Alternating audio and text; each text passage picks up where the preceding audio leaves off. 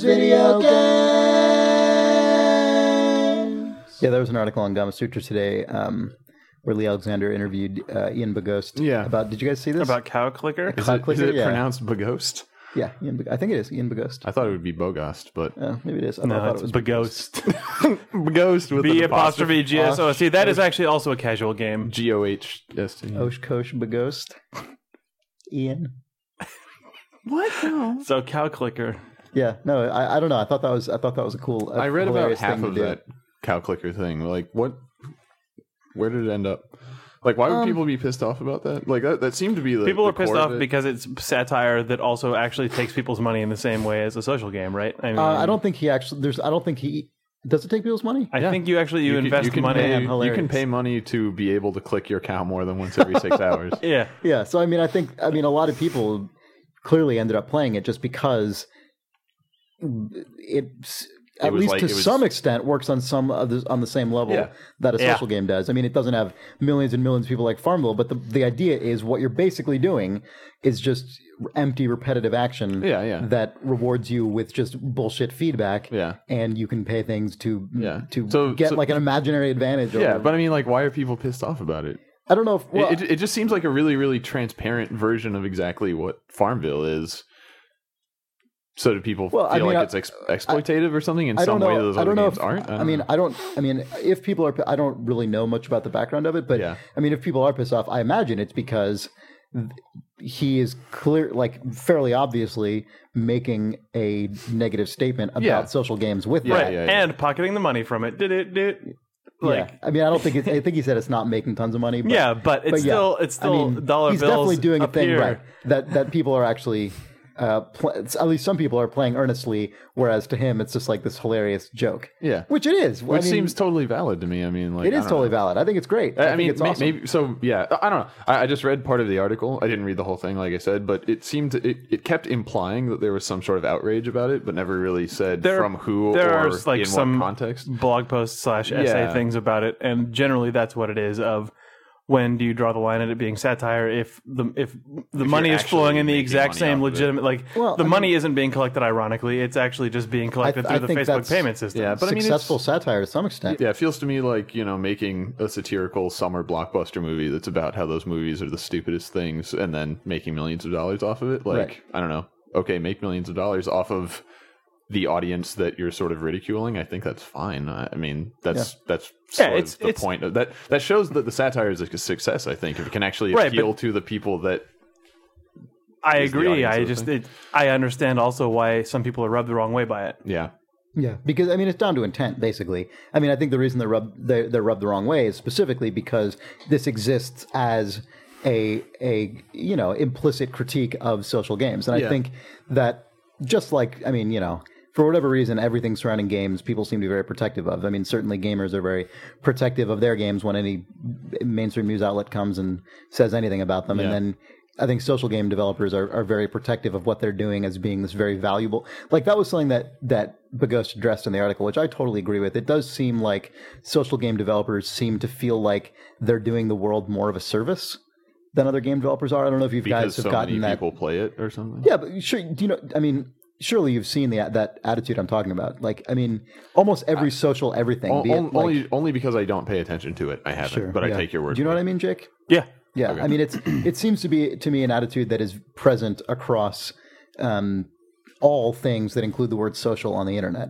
Like social network stuff. Like, whenever those guys do press conferences, it's connecting people. Yeah, it's this magnanimous, like, we are pushing humanity forward. Yeah. Twitter definitely thinks that they're the thing that is the best for humanity ever. And so, but I mean, Twitter's also at least a really important service. Right. Like, there are dudes who just every day launch the most bullshit social networks that are just like, oh, great, I know this because I get press releases from them every day. And they all have that tone of, we're also making everything more open and better for humanity. And so social games also kind of pick that up? And a big part of it is because they operate on the assumption that, okay, well, we are expanding the audience, more people are playing games, which is not a bad thing. Like, that's fine. Yeah. But to equate that inherently with quality is preposterous. You would never say that about anything. I mean, everyone went to see fucking Scary Movie 8. Yeah. These people are doing a great service for humanity. Look how many people went and saw that movie. Like, who fucking cares? Right. I mean, because that's the thing. That's the way it seems to me. Is that like Bogost making money off of this is like no more cynical than the people that are doing it completely earnestly, right? Sincerely, yeah. It just the whole enterprise just seems really like a cynical money. Yeah, no, I can't to me, but I don't know. Yeah, it's. I think that's a. I don't know. Yeah, I and it was interesting to me because I actually heard about or seen some like references to Cow Clicker prior to this, and you saw your friend on Facebook had clicked a cow. I think that might actually be the case, and then I did the thing where it's like hide all updates from Cow Clicker, and I just thought it was some other social game, and then it's like a satirical version. Because most of them are that vapid, right? You know, yeah, so like, it's there was the thing being named Cow Clicker did not set off any warning bells for me. You know, it's hilarious. I completely coincidentally ran into, through a post by someone on the Idle Thumbs forums, the guys who make Neptune's Pride. I guess they've announced their new project, which is another strategy game, but it's different. Spaceship Clicker. It's not back into Samuel L. Jackson's arm. Oh man, no, but they apparently also like in their spare time, or like I guess they dedicate some amount of time to making iPhone and iPad games. And they have 2 so far, and one of them is called Kitty Tapper HD, and the other one is called like Grave Tapper HD. And what they seem to be doing is they've got these games that they actually give a shit about, which are Neptune's Pride and whatever they're working on now, which are these like interesting emergent strategy games. Yeah. And then they're also just like, well, it seems like people will pay $4 to click on a cat on a phone. So is there any reason we shouldn't get those dollars? Which, as far as I'm concerned, fucking go for it. Like, these guys are doing something that I actually do care about for real. So, if the way they partially finance that is by kitty tapper, it sounds it's just horrible. like pictures of kittens and kitty. You okay. Press them and there's like a timer. Oh, you thought I said kitty, like child? Yeah. That's what I thought as well until you said a cat later. I was like, oh kitty, man. Not touch this boy on your phone. Yeah, it sounded way worse to me. I was like, whoa, they're going edgy with this whole satirizing. Lion had contracted them to do the iPhone version of Milo. So they're working on that right now. Creepy. Peter Molyneux is heavily involved. So, very heavy. Yeah. Handed petting. Kitties. Tees with tees. It's high definition. You guys? Yes? It's July 31st, 2010. Oh. And there is time for Clacks.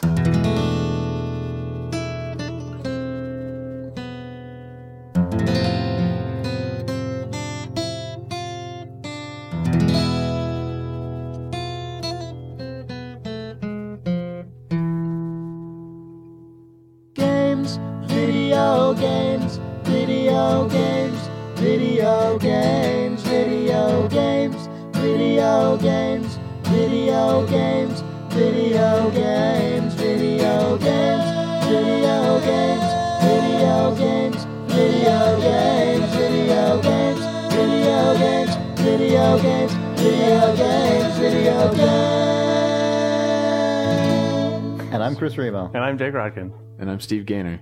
And we're going to keep talking now, I guess. This is Idle Thumbs episode 11. The Idle Thumbs podcast, episode 11. Sup, dudes? Hey. Welcome to Pods. Yeah. We were talking for a while there. Thanks for joining me on a pod. I'm riding a pod through the internet now, and you two are joining me. Yeah? Thanks. You're wingman on this pod? Uh-huh. I'm a pod surfer. Sweet. Well, since you're in charge of this pod, what do you want to talk about? Ooh, video games? Okay, video games. Yeah.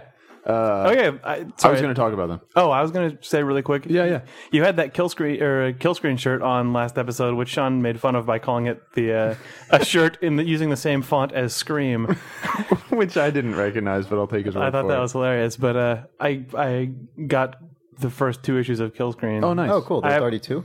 Yeah, there's issue 0 and issue 1.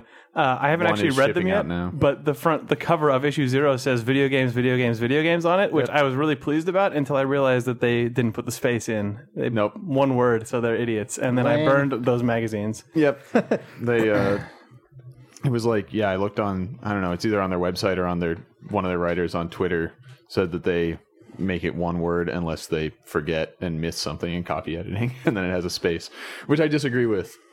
I also and it should go to hell. Yeah, the Idle Thumbs stance is video games is 2 words. Yeah, questions at idlethumbs.net. Do you put a space or not? That's not a thing we'll read ever on the email. The answer is there is a space. I know there is. So write in to say there's a space. If you don't think there is one, then don't write in. Yeah, stay the fuck off our domain. We just want emails that agree with us on this point. Yes. We don't want to have to challenge. We want to see how many people agree with us. That's our only interest. So what's up in the world of video space games? Space games. Videos games. Well, we should probably just to follow up the kill screen thing just for people who haven't heard of it. Like Idle Thumbs readers would probably be interested in it. You know? I think so. It's a I don't know, almost. It doesn't have a regular schedule, but it's kind of quarterly, I think, and it's this nice. Nicely produced color magazine by a number of like game critics and bloggers and writers for various publications like the Onion AV Club and Paste and etc. And it's just like a bunch of game criticism and editorial articles that they put out that are sort of the thinking man's games journalism, and it has just a really nice approach to copy editing and all that kind of sort of the graphic design of it. So go to killscreenmagazine.com if you're interested in good writing about video games. Yes. Jake has episodes. I have both of the magazine, I think is what they call them. Yeah, I've got episodes 0 and 1. Yeah. I haven't looked at them yet. I guess my episode 1 is either on the way or like sitting on my desk at work because it's delivered there, but I haven't been there. I'm looking forward to reading it. Sweet. What else has been going on in the world of playing video games, not reading about them? I've been playing StarCraft 2. Oh, did that come out? It did. It came out. You may have noticed. Yeah, I think I heard about that StarCraft game. It's a game. You can play it now. It's really good. Done. What's next? I wish I'd gotten farther in it. I've only played. You haven't caught up with your StarCraft Ghost from BlizzCon. Exactly. Well, from Blizzard. Yeah. Actually, the mission that I was playing when you guys talking about like the top Ghost. Yeah, I'm talking about Chris. Chris is racing against his Ghost from his previous playthrough. But in this case, it's a StarCraft Ghost. So you played further through this at Blizzard then. Well, as of today, that is no longer the case. The mission I was playing when you guys got in, I'd never seen that mission before. Oh, okay. That was where you were playing an invisible Jamaican guy. Yes, I was playing a Spectre, which is an invisible Rastafarian. New version of the Ghost from StarCraft 1. Yeah, also Jamaican. Seemed that way. Yeah. He sometimes sounds like Duke Nukem. To Jake. To me. It's a good game, though. I'm really enjoying it. So you've been playing mostly the single player since the retail game. Yeah, I've just been playing. I want to play through the actual campaign. So you and Nick haven't just leapt right into co-op immediately? I logged into StarCraft today, and because Blizzard's little notification friend thing is cross game, or as they release games, and it it's will like be. So Nick right Brecken now, is playing WoW. Yeah, he was. What? He is? Yes. No, what a fool! I saw that on his ridiculous. Twitter. Yeah, I sent him a message, and I'm like, wrong game, asshole. I guess he's playing with other people from Bethesda. Is the Bethesda Softworks? Yeah. Is the Cataclysm stuff out or? The Cataclysm stuff is out in beta. I actually have I played a bit of the beta recently, and it made me wonder why I used to play this game. Although I've heard the Worgen starting area is cooler than some of the other stuff, so I might go back and try that. The what starting area? Creature. It's like I think it's like a wolfman. Yeah. Like a wolf. Yeah. But StarCraft 2 is really, really, really good. Is there an FMV of that creature howling silhouetted by a giant moon? Maybe there's probably a shirt of that. That's good. Yeah. What's the three of them the class name or the race is Worgen? Yeah, so there should be a 3 Worgen moon shirt. I'm sure that exists. At least a paint shop or a Photoshop of it. At least a Paint Shop Pro. At least a Paint Shop Pro cracked demo version of it. Yes. Yeah. So what's cool about StarCraft 2? Like I've read stuff about the campaign that makes it sound like it might be interesting for someone that isn't a big RTS person. Do you think that could be true? I think that is probably the case, mainly because the Blizzard has put so much stuff into this game as compared to most RTS games. Like it's a very multifaceted package. Like there's the whole campaign, which has been criticized for being only the Terrans, but it's been known since they announced there were. Yeah, well, it also has about as many missions as the first game did across 3 races. But the thing that makes it different and more interesting is that it branches, and you can choose missions that you'd like to do. In some cases, they're mutually exclusive. You can help this character or that character, and doing one or the other will lock it out. Oh, so you have to play the campaign multiple times to play all of the missions? Yes. In some cases, yes. Some of them are just straight up optional things that you can just do or not. But it's good because they have a really nice variety of missions. And so if there's a particular mission where you get in there and you're just like, I don't like this kind of mission, I don't like doing this, or maybe even this one's too hard for me. In a lot of cases, you just don't have to do it. There's also adjustable difficulty, of course, though. But the thing that makes it nice is that RTS campaigns traditionally suffer from, and Blizzard has admitted this with StarCraft, that they often suffer from trying to act as if they're preparing you for multiplayer. So they're either way too similar to multiplayer, where it's you've got this structure that's like we're AI scrimmage, or they're way too far in the other direction, and it's just super scripted. Run a guy through a map. Right. StarCraft 2 does an incredibly good job of blending those in really, really nice ways. What I mean by that is giving you a systemic environment to complete the mission in, but doing it in ways that have like scripted events that occur, or an AI that adjusts the dynamics of it to keep you from just getting in too comfortable or a position. It's nice to play a game that feels like a fully constructed single player campaign that is an actual like game, like a game, as opposed to kind of just like a narrative canal that you can kind of just push your way through. A narrative canal sounds terrible. Do you know what I mean, though? Like, I was thinking about what makes you mean StarCraft, like a birth canal. Like, like pushing your way through amniotic fluid and then emerging into the world. Yeah, being birthed. Yes. That's what playing a video game is normally like. That's what it's usually like, but not in StarCraft 2. In StarCraft 2, it's like a video game. Okay. That sounds way better. That sounds less gross. It's much less gross. No, but I guess what I'm trying to say is, like, there are a lot of games that are difficult or challenging, but usually they tend to be difficult like on a very, very, very granular level. Like if you're playing a shooter that's difficult, or an action game that's difficult, or like an adventure game that's difficult, it's tough because right now there's an enemy that is really tough, or there's a puzzle that's hard to solve, or there's like an obstacle that's difficult to surpass. It's challenging like in the moment at any given time. Whereas StarCraft, and strategy games in general are very different, because they give you, it's like, here's this thing you have to achieve.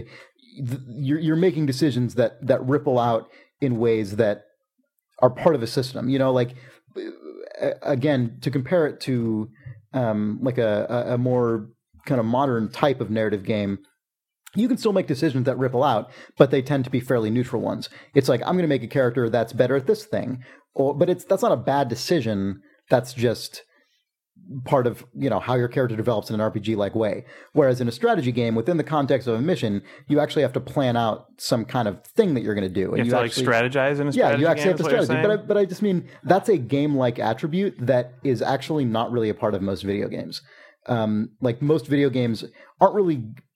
You wouldn't really describe them as a game in the sense that word has traditionally been used for most of history, because you're pretty much just presented with things that just happen one after another, and you react to them. You're talking about being reactive versus forming intent. Exactly, yeah. And obviously the strategy is not a thing that StarCraft 2 has a monopoly on, but it is really unusual to play this kind of campaign where there are characters and there's a story, and you've got this hub that you go back to, and you've got branching paths that you can upgrade things in. Like, that tends to be the domain of sort of like first or third person games. Mm-hmm. It's really cool having all that stuff together in one game. It's, most strategy developers can't afford to produce a big lavish production like this. It's just, unless you're Total War. I mean, there's a couple other examples, but it's pretty rare. Is it similar?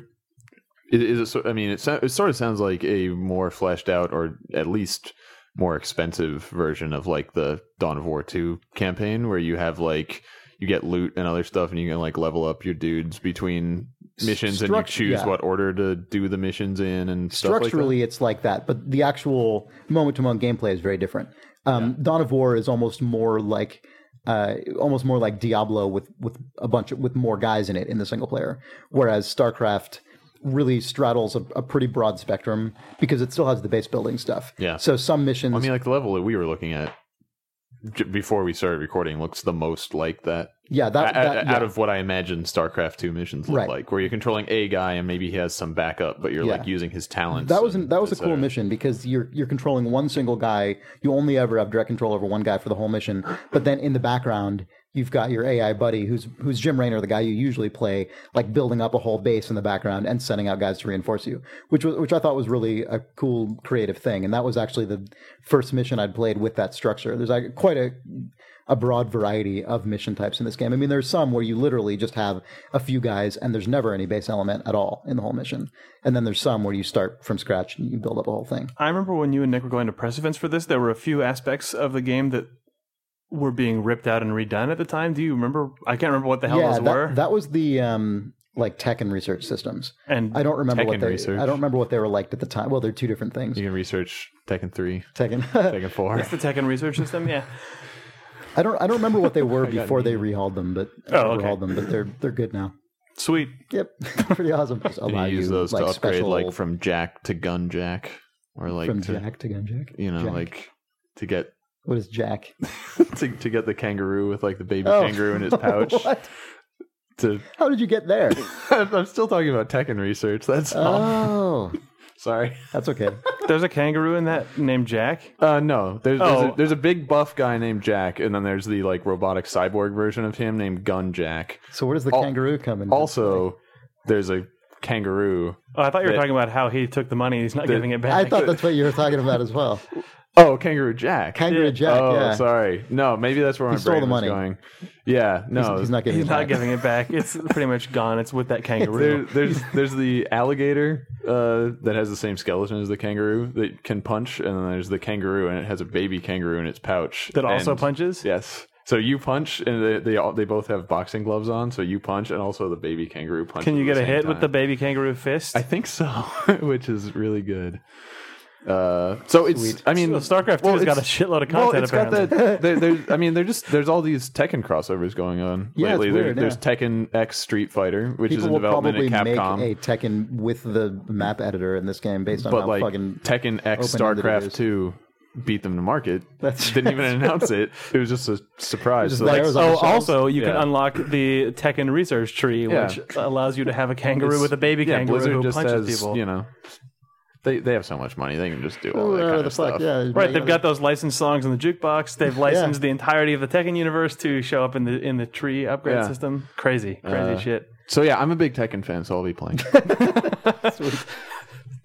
What? Speaking of the research system, the Tekken research system, there are pretty hilariously ridiculous video gamey things in there. Like there's...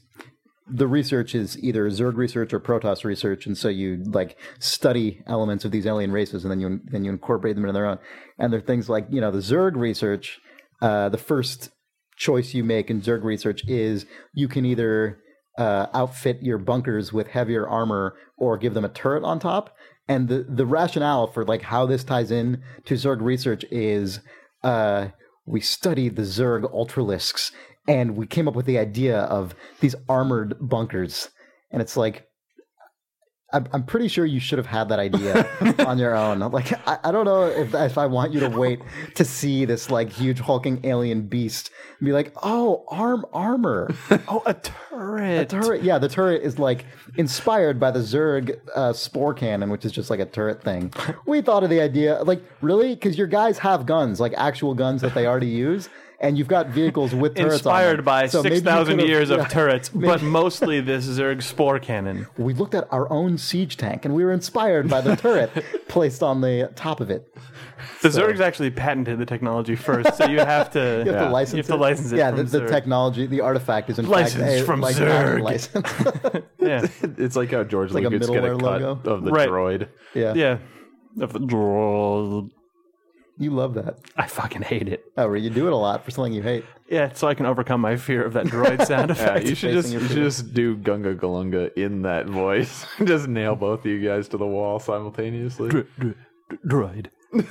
No, you got it backwards. Galunga. Oh yeah, sorry. Good work, everybody. Yeah, well done. Man. Video so games. how far through the campaign are you at this point? I have no idea. Okay. I read that there's something like, I don't know, 29 missions or something, but like you said, you don't actually do all of them, so. No, I think you can do a pretty substantial majority of them. Are there are some that walk cutscenes? off. The cutscenes, I have to say, like, Yes.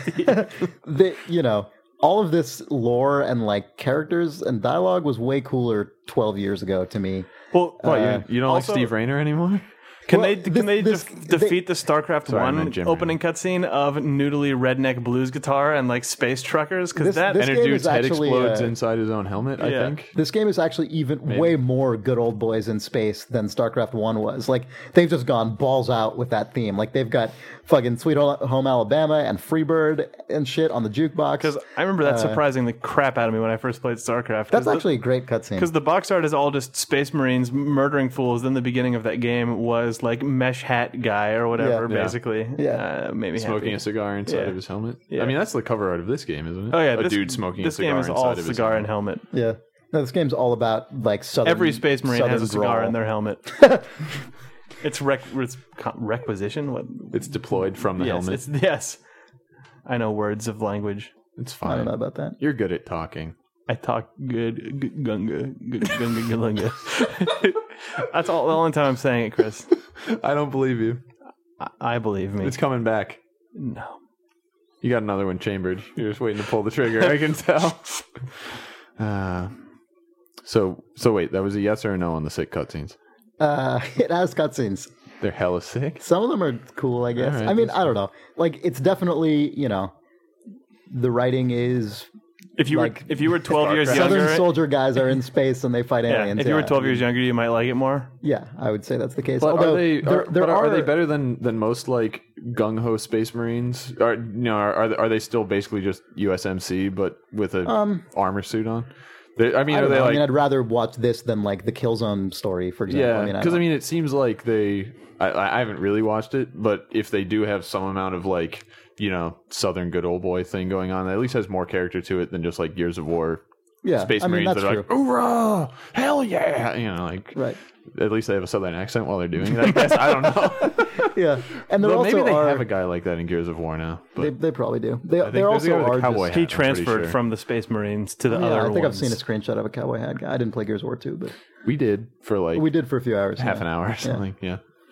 But there are occasional moments in the because most of the cutscenes in this game are in engine. They obviously use much higher res assets than the main game does, but they're rendered in real time. But then there are really major points. You get the big Blizzard cutscenes. Blizzard cutscene, yeah, and most of those are the same kind of stuff you see in most Blizzard games. But every once in a while there will be just a shot or just like a bit of composition that is just astonishingly gorgeous, and that tends to be when they show really big landscapes or have And that's when that, you press F10 and Fraps. right, yeah. Mainly stuff where dust is involved. Like, I'm still blown away. Like, the first half hour of WALL-E was like my favorite fucking thing ever because really well done dust in CGI with like proper light refraction and stuff. Chris just Remo explodes my blown fucking face. away I don't know. by Do you guys know what I mean dust. at all? Yeah. Like, you can make really amazing looking stuff with light hitting like particles. Yeah, I mean, I was really impressed. Did you see? Did you watch that like stop motion Red Dead Redemption stuff that they? Stop motion? Or I mean, sorry, time lapse. That's what I meant to say. No, There was a video that. clip that they I released. saw that like machinima thing that film director made that I thought was bad. No. Basically, if essentially in Red Dead, apparently, if you just like put the controller down, So it's the Red Dead equivalent of the Koyaanisqatsi GTA 4 stuff. yeah. So if you put the controller down, it finds the nearest kind of like vista point and just puts your view there, and I think it actually like increases the res of like the lighting effects and stuff like that. Oh, wow. And so a guy just put the controller down and recorded like full 24-hour cycles from all the different points in the world that it would do this, and then made it so it was like one frame every 10 seconds or something, so it was like high-speed time-lapse, kind of like when you sleep in Far Cry 2. Or, yeah, like Jake said, that GTA 4 thing. And so... One frame every 10 seconds? You have that backwards? 1 frame per 10 seconds of world time. Oh, I thought you meant played back at. Okay. No. Tick. Right. As time-lapse footage is. Yeah. And so, like, their lighting and shadow engine is goddamn unbelievable. Uh-huh. Like some of the places you will see like the sun rising and the sun rays like accurately cut around all the edges of the clouds, and they're like projecting the shadows of the clouds on, you know, the plane as they move, and the sun's going up, and you know everything casts shadows, and you see these incredibly accurate sun rays just like cutting through trees and like individual around leaves and stuff like that. So Chris would like this, is what you're saying. Yeah, you would like this like thing. Yeah. It's really cool, and I think it is the kind of thing. Is that just a YouTube video? It was. I don't know if you've ever seen this on Eurogamer. They have this like subsection. It's called Digital Foundry. Yeah. So the Digital Foundry guy did this whole thing, and like set it to music from the soundtrack and stuff, and it blew my mind. Like just because like I said, I think that they kind of like crank up the res of that stuff when you go into Vista mode, because I don't think. I don't know. I didn't notice it being this hardcore of lighting effects when I was just running around, but it's really impressive and awesome when a game engine can be that much like an actual place, you know. Maybe in fucking 6 goddamn months when they release the PC version, you can enable all that shit. Ultra mode, or maybe it is when you're running around and it's you don't notice it because you're parallaxed. Like how you don't notice it in real life until you stop and look. Yeah. I mean, I did notice like sun rays coming through trees and around the edges of mountains and stuff. I think it just depends on what time of day. That's always the best in games, when you can manipulate the camera into a position where the sun has to filter through branches and stuff. Yeah. Awesome. So awesome. Good work, whatever we were talking about. Dust in Wall-E. I think that was... You're going to put that on the Games Discussed? Wall-E... Wall-E Dust. Film. Maybe the THQ Wall-E game has that in it. I assume. Probably not. Oh, maybe it does. I don't know. It probably has dust in it. That's probably there. But it might have the like... The majesty of dust. Well, it might have just like the 7-year-old Unreal Engine Dust Sprite festival. Man, speaking of like Pixar games, Steve, did you ever end up playing the Toy Story 3 game? I didn't. I just read about how some of the guys from work have played it. They said I've heard it has a really cool open world thing in it. The weird like story or like toy playtime builder mode. It's called I can't remember what it's called, but it's basically sweet. It's called like Woody's Roundup or something like that. Yeah. And it's basically you can do a bunch of story missions, or you can go to this little town and there's a bunch of like systemic submissions within the town that allow you to build new buildings and then like change the colors and, you know, customize all the buildings and stuff. And then you can unlock just like apparently it's all about doing weird systemic missions in this little open world. And then, but you're also sort of creating that open world as you play. Yeah. Through it, right? And then unlocking new stuff to like put in the world. And you can like unlock new accessories to put on the people. So there's just like toys and people walking around, and you can just go in and say, now they're all wearing this silly hat. And then you go back out into the world and all the people walking around have a silly hat on now. Sweet. Stuff like that. Apparently it's like just a lot of fun, and they went really deep on it. Like, you know, like it's sort of the story missions that follow the movie or what you're kind of expected to play. And then off in the corner, there's this thing that just goes down the rabbit hole, and there's all this crazy shit. That's interesting. I'd be curious to kind of read the story behind that. Yeah. Yeah, it gives the impression of maybe that was the real game, but then they had to bolt the false game on top of it. Yeah. I'd play that game. I will play it. I want to and will in my life. You want to beat Toy Story 3, the video game? I want to at least play their weird town building strange thing. Yeah. Speaking of building things, I recently built bases in went StarCraft through. That also, but actually, prior to that, a couple of weeks ago now, I keep forgetting to talk about it on the podcast. Singularity? But oh God, I need to remember to talk about that after this. I don't think you build shit in Singularity. I know, but you sort of like undestroy stuff with your time hand. Sometimes. Yeah. When it's been scripted to happen. But no, a couple of weeks ago, I went through a phase of several days where I like obsessively played SimCity on the iPhone. Whoa. It's like a port of SimCity 1?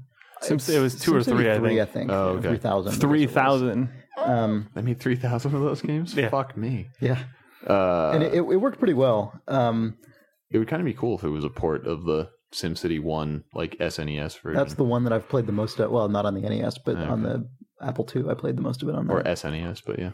And it's cool. It's obviously you got to squeeze a lot of stuff into that screen, but it works well when you get, especially after you kind of develop some muscle memory with the weirdness of scrolling around. But you built a city. You simulated a city. I totally simulated. What did you call your city? Diplomatic Pouch.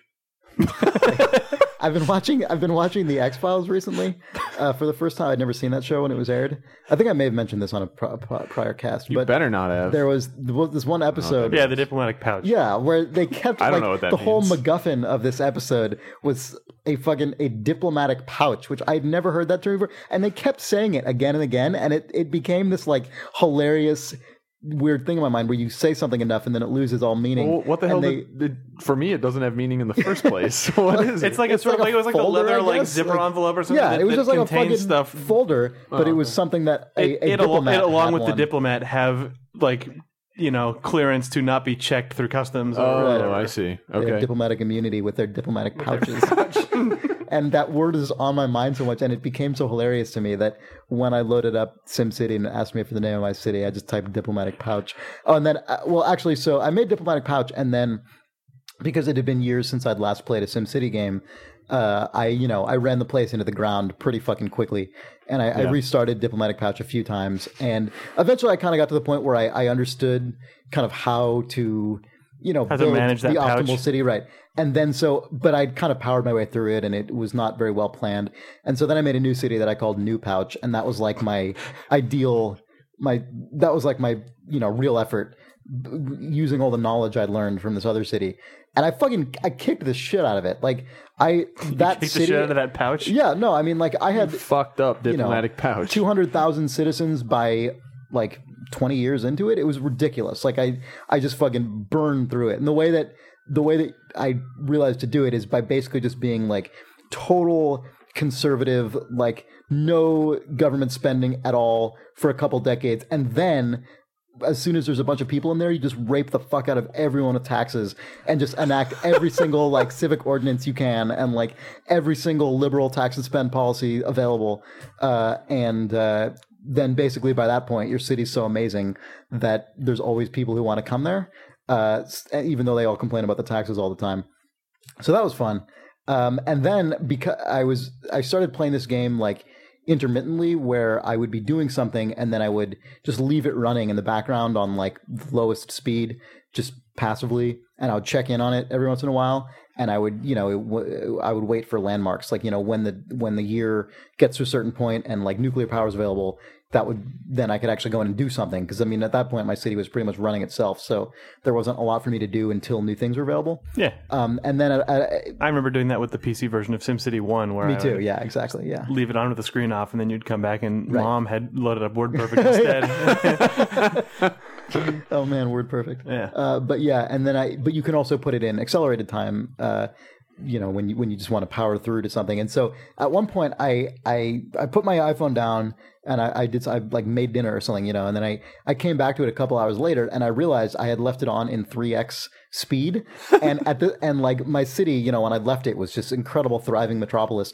And I went back to it and it was like the year 3050 and all of my like water pipes were broken and all the power plants had blown up and there were like 200 people left in the city and there was garbage everywhere in the streets. Like basically my city and went you zoomed through this. in and there was just a guy with a shotgun fighting off like nuclear mutants. That's exactly what I thought when it happened. Like I created like I Am Legend on accident, but just by cooking dinner with your phone on. Government neglect. Yeah. Like, I mean, this government had basically just like left this city to its own devices to wither and die for centuries and centuries. And human nature dictates that everyone ended up killing themselves. Will take over. Yeah. and each other.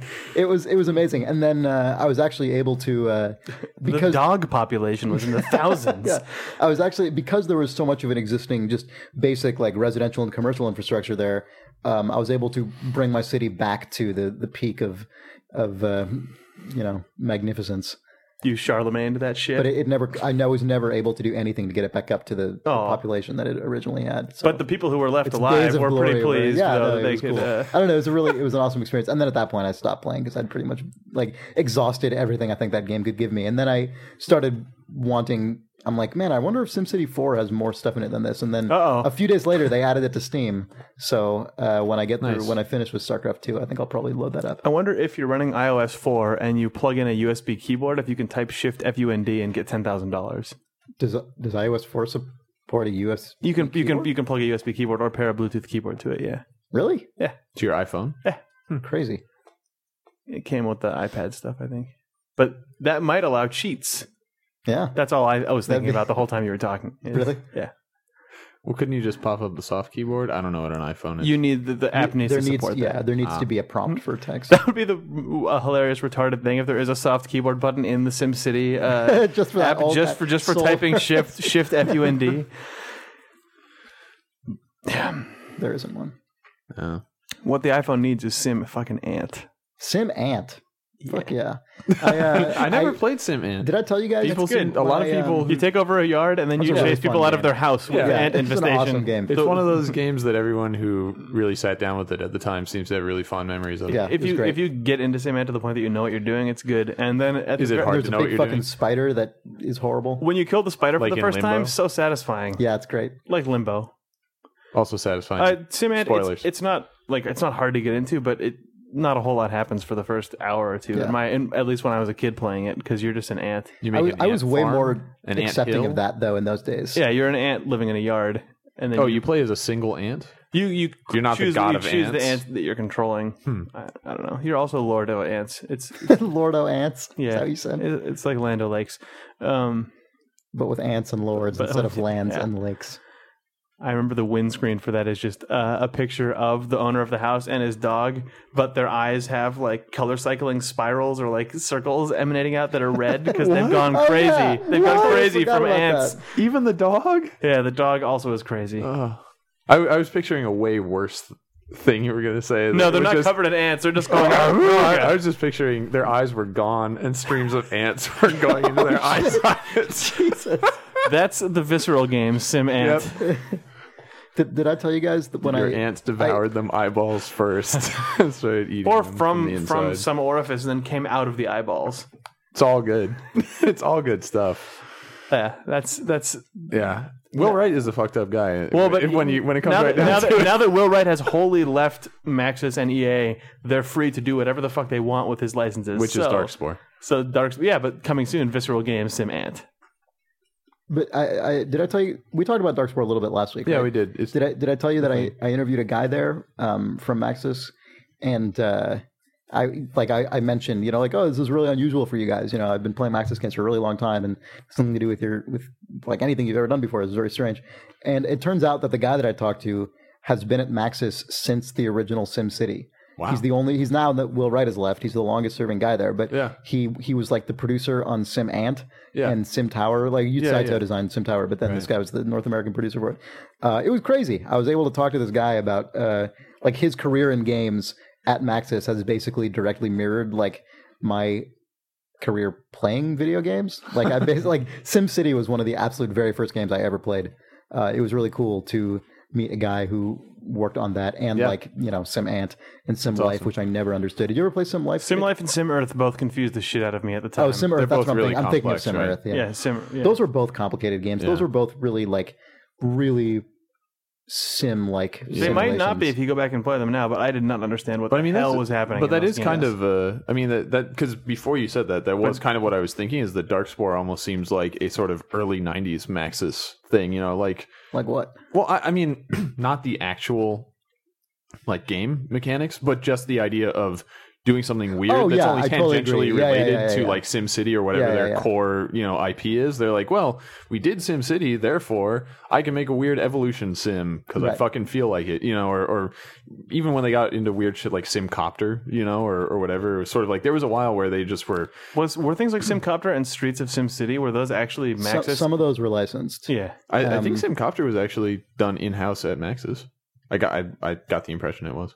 I don't know. Maybe I'm wrong, but I don't remember. There was just a period sort of like between the original SimCity and SimCity 2000 and when The Sims came out, where they were just shotgunning a lot of different ideas totally. out of Maxis, and then it kind of focused down once The Sims came out. And then they really put all of their eggs into the Spore basket, and maybe at this point they're kind of going to be trying more stuff. I would be interested to see that. That's one of the main reasons I'm interested in Darkspore. The other being I like Diablo style games, but that I totally agree with you, and I hope that it allows Maxis to become just kind of a computer game developer again, instead of the company that does this big monolithic thing for just like that forever, and then the next big Will Wright thing. Like, I mean, I don't, Will Wright is a uncommonly interesting and talented and creative person, and the studio probably, all things considered, is worse off without him. But I would imagine,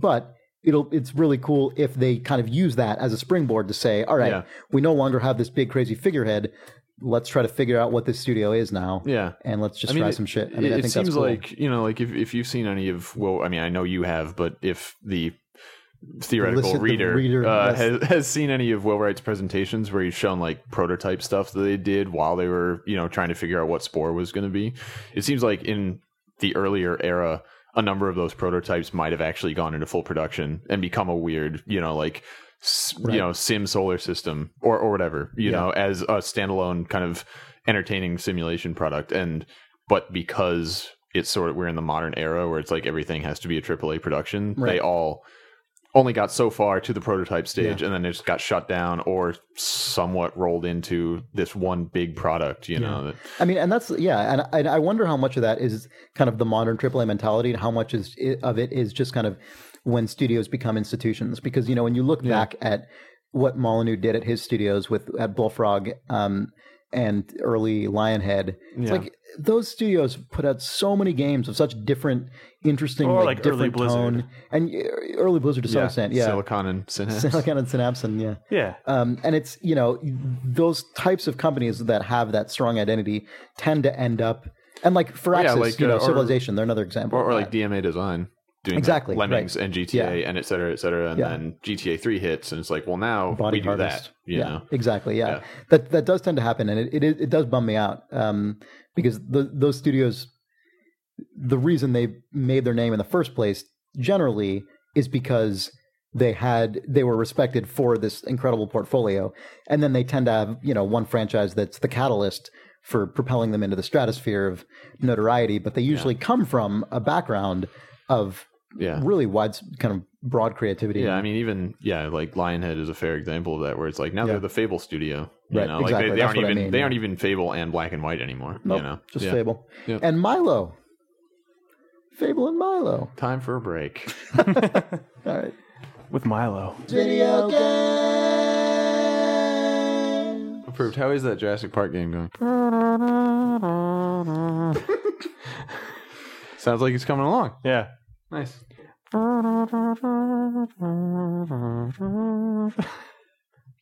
It's basically me singing the Jurassic Park theme. That's cool. Yeah, it's gonna be good. Is this? That's the menu. Oh, okay, and then after that, you back into Samuel L. Jackson's arm. You guys don't know how happy I would be if we made that game. I would be. I think I do know. Yeah. I know how happy you would be. You'd be extremely so happy. You should have that. There should be an arcade machine somewhere in the world, and it just contains back into severed arm. There's no way I could get that into the game. Oh, it'd be so good. But having an arcade machine that is back into Samuel L. Jackson's arm just makes me think of an amazing setting for that game, which is like it's a very like meta-aware setting where they reopened Jurassic Park based on the events of the movie of Jurassic Park. Where it's like, that movie was a big hit. Why did we close this island? Yeah. And so people go to it, and it's like, the attractions are recreations of the movie scenes that took place in the actual... It's a Universal Studios Jurassic Park ride inside of actual Jurassic Park. Yeah. On Isla Neblar. Right. Isn't that what it's called? I don't know. Nublet. Isla Nublet. Yeah, but there's just like a ride that's like a thrill, a thrill ride that you put on a little bungee harness and climb up a dinosaur fence, and they just turn on some fake sparks and you jump off of it and like get caught by the bungee cord. What do you do? You fall off of a dinosaur. Oh man, that'd be sweet. Cast breaker right there. You did it. So I'm looking forward to that game now that you... It's going to be awesome. Yeah. It sounds weird, but I like it. That should at least be the loading screen for the Flash website. Is a character who's a guy just... They back up, and then when it's 100%, it does this, and then it turns into an outline of that, and then disappears off the page. Yeah. Oh, like a Unix system? I know that. That's the one thing I want to do in that game. Have that line of dialogue? No. A recreation of that? Yeah. Like in the corner, it says Unix system version 3.6. Well, so are you saying this would be the front menu? Or this would be a puzzle in the game? No, like the front menu would just say like Unix system booting up, and then it would go and make little analog click sounds as it like 1 FPS zoomed you into that like IRIX file browser, so you could load up your save game that's located in like I like that. Yeah. Why would that not be it? That should be a given that's what's in the game. No, because you could make some bullshit like CSI style, like computer enhanced thing. But if you make it look like the best the 90s have to offer, if you ever show anyone on a video screen on a computer monitor, you have to put the little QuickTime movie player scrolling underneath. Because like there's that shot where one of the guys in the movie is talking on the phone with the person who at the dock. He's like, "That boat's leaving any minute now," and he hangs up the phone. But if you look, there's just a QuickTime movie player running underneath it. I never noticed like that. Someone like the film's IT guy was like, "Okay, and action, backing off now." Play the QuickTime movie, and then it's someone acting against the QuickTime movie, and they didn't change it. Video game. Steampunk is one of those things like Cyberpunk that almost no one actually ever does like full on, you know? So I don't actually like if a thing was actually fully steampunk themed, it would I would be really happy. Whereas generally it's just like little elements of it in a more generic thing. Steampunk I makes me mad still because whenever I think of film that is steampunk, it's just going to be Wild Wild West or right, exactly. Or it's okay, so what is good example of that? I don't really know. I would be fucking pleased if someone actually did a balls to the wall cyberpunk thing, though. Like that would make me really happy. Like there's so little of it. Like the original Ghost in the Shell anime, you know. Yeah, but not. I don't want the anime version. I like the westernized version of that stuff. Right. No, but I'm just saying, like, you know, that's full on cyberpunk, and like there's not a whole lot else that is. Like the Matrix is sort of a version of it, but not really. I want people with little blue lenses over their eye that can change shit and stuff like that. That's what I fucking want. Yeah, like Blade Runner is closer to full on cyberpunk. Yeah, but like even then, they don't have like Blade Runner is more analog though. Yeah, like Deus Ex is full on cyberpunk, where it's like we have like cyborgs and shit. Yeah, like cybernetically modified people and like jacking into, you know, the virtual the Matrix. The fact that the Matrix has all of like everyone wears black leather and stuff, it makes it less good. Yeah, it does. Yeah. I'm not a huge fan of cyberpunk stuff, but if someone did one really good one that was just fucking all out 1992 video game box art cyberpunk, I'd be pleased. Exactly. That will never happen. I know, but like, but the thing is, we're getting to the point where that is like retro enough that you could do it as like almost like a period. I don't think it's piece. retro in a way that most people have any connection or nostalgia for. Yeah, but that doesn't really matter. I think you could, I think that if the bring that back around as cool. If the creator has, it would be hard, but you could do it. If the creator has, I'm not arguing someone couldn't do it, but I don't think it'll happen. I think it's less about the audience having that point of reference than the people making it having that point of reference, and then making something that's awesome that people just kind of take at face value, and they're like, "That's sweet."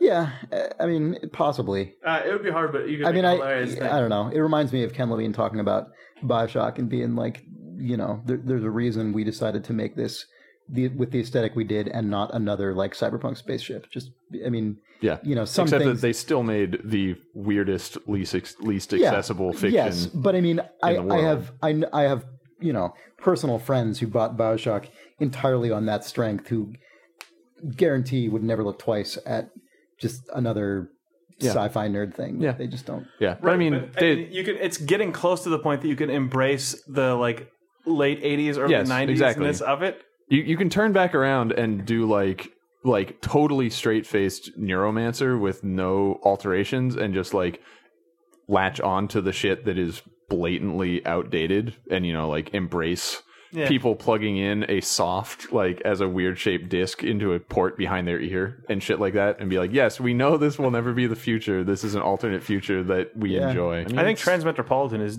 a decent example of that. Totally, stuff. But that's you're marketing that towards like this small nerdy group of intense nerds. If you made Transmetropolitan and it had the budget, like which would never happen, but if Transmetropolitan was starring Johnny Depp as the Hunter S. Thompson cipher, and it was produced, with the marketing campaign of a Pirates of the Caribbean movie. People would see it. It could. And then it would be all because buying an additional spine so you can fire a giant gun. Like J.J. Abrams made the fucking Star Trek movie, and it was a giant blockbuster. You can make people buy into stuff that's traditionally super nerdy. It's all about positioning. Well, right. I mean, Star Trek is a huge internationally known franchise. Yeah. But that nobody except... traditionally, that it's nobody an internationally known nerds. franchise that people actually but I think were antagonistic towards for 20 years. I think he successfully did it by heavily dialing back the exclusionary nerdy properties of it. Yeah. To great effect, I think. But without cutting out a lot of the core technological and other touchstones about the property. It was more like the focus of the story and how it was shot and what happened in the plot points and the pace of it. And how the dialogue was written and stuff, they still had fucking warp drives and stuff. It just was a question of what they focused on moment to moment. I think the biggest way that J.J. Abrams got people to watch Star Trek is by reminding them that when Star Trek was first on, the characters were actually, in fact, young and attractive. Right. Yeah. At some point, people might have wanted to look at William Shatner in that uniform. I actually really like the original Star Trek series more than any other Star Trek thing I've seen, pretty much.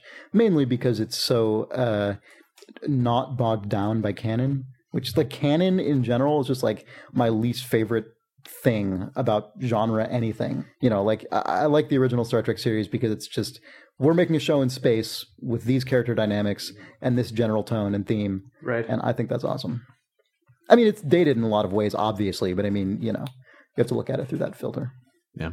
To answer your question about what an example of it is, it might not be a crossover example, but it looks like that's what Deus Ex 3 is going to be. When you read articles about that or whatever, our touchstones are Blade Runner, Ghost in the Shell, maybe Cowboy Bebop. It's all right, you guys are making Blade Runner world. Does Deus Ex 3 look like it's going to be good? I think it looks like it'll be Maybe we should talk about this because I saw that trailer and said, fuck this. The trailer's probably not representative of anything. Okay. It's all CGI. Yeah, the trailer was just the trailer is terrible. I agree. It was really bad. Okay, so the trailer is not good, but did you watch the leaked footage that Screw Attack cell phoned or whatever? No. It looked nice to you? It looks really good.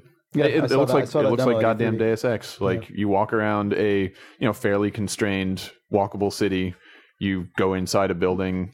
You talk to a dude to talk your way in or pay him off or whatever. You do a thing with a lock and with a security camera, etc. Yeah, you find a code on a data cube and then you put it into a lock and get into a secret area. And then you climb through a vent and, you pick up a crate and use your strength mod to pick up a bigger crate to find a secret area and you climb on top of stuff and stealth behind guys. And cool, so it sounds like the Deus Ex that I never played.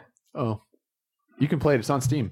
It'll run really well on your computer. I own the macOS 9 version of Deus Ex. Really? Yeah. Interesting.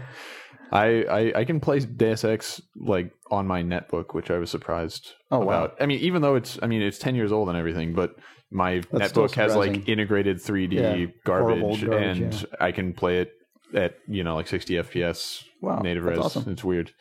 But I'm happy that I can just take my netbook on a plane and play Deus Ex on it. But yeah. Deus Ex 3, the gameplay video stuff was really encouraging. It was really nice. That's cool. Yep. I'll play that game. Also, we might be back. I'll be a cyborg. Back? I guess. Yeah. I don't know. We can be back. Yeah. I'll be a cyborg man that has a cyborg arm with a sword inside of it. I just don't care. I'll do it. I love it. That's cool. A bartender has cyborgs. A cyborg arm. Yeah. Of all the people I know, I think you love cyborgs the most. It's probably true. It's because you are a cyborg. No. Secret. He wishes he were a cyborg. I don't know. I don't know if I would want to be. Over the course of your life, you'll slowly replace your limbs with cybernetic limbs. At what point would you no longer be a human? Imagine if someone asked that. What if someone made a game or something or a sci-fi book that was about that? Yeah. That'd be great if it was about when are you no longer a human when you're a robot? Yeah. Well, sometimes that'd be an interesting question to address. I wonder if anyone. It's when you stop hearing the whisper of your ghost, I think. Oh, is that? I'm pretty sure. Is that a reference? That's a Disney song from Pocahontas. It's a reference to Ghost in the Shell, obviously. Nerd, anime nerd. Obviously. All right. When's the last time you watched Ghost in the Shell? I have not seen that. You have Akira on Blu-ray and you've never watched Ghost in the Shell? Well, he has Akira on Blu-ray because it contains the hypersonic effect. Hypersonic effect, yeah. Is there a version of Ghost in the Shell that has the hypersonic effect? I think so, yeah. Yeah, I think so. I've seen very, very, very little anime. Yeah. But I have seen Akira, and I liked it. I've seen kind of a lot of anime and only liked some of it, but some of it's really good. It's a small selection. I thought you were going to say it's a small world. It's a small world after all. Yeah. That's a Disney song. From Pocahontas. No. No, I really like cyborgs because it's one of those things where but you just don't see a ton of them. They don't. That's true. They're not really on the street that often. In games or whatever, movies or whatever. It's like a cybernetic organism. It's a thing that I think people shy away from because they think they are too geeky, and so like you don't encounter a ton of them. But I love like a neural net processor, a learning computer. I like the way you keep saying you don't run into very many cyborgs. You don't hang out with them too much. Very common. You just don't see a guy with Aren't a cyber arm. Aren't they pretty common in games? Aren't there a lot of cyborgs? I don't know. There used to be a lot of cyborgs. Yeah. I mean, maybe where have all the cyborgs gone? Uh-oh. The theme from... I hear a remix coming to the tune of whatever. Who did that song? That awful person, Where Have All the Cowboys Gone?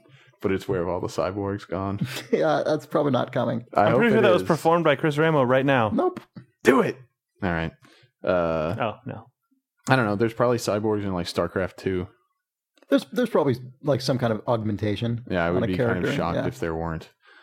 Yeah, the guy who's been through it all probably has like a laser eye or something. Yeah. And laser brain.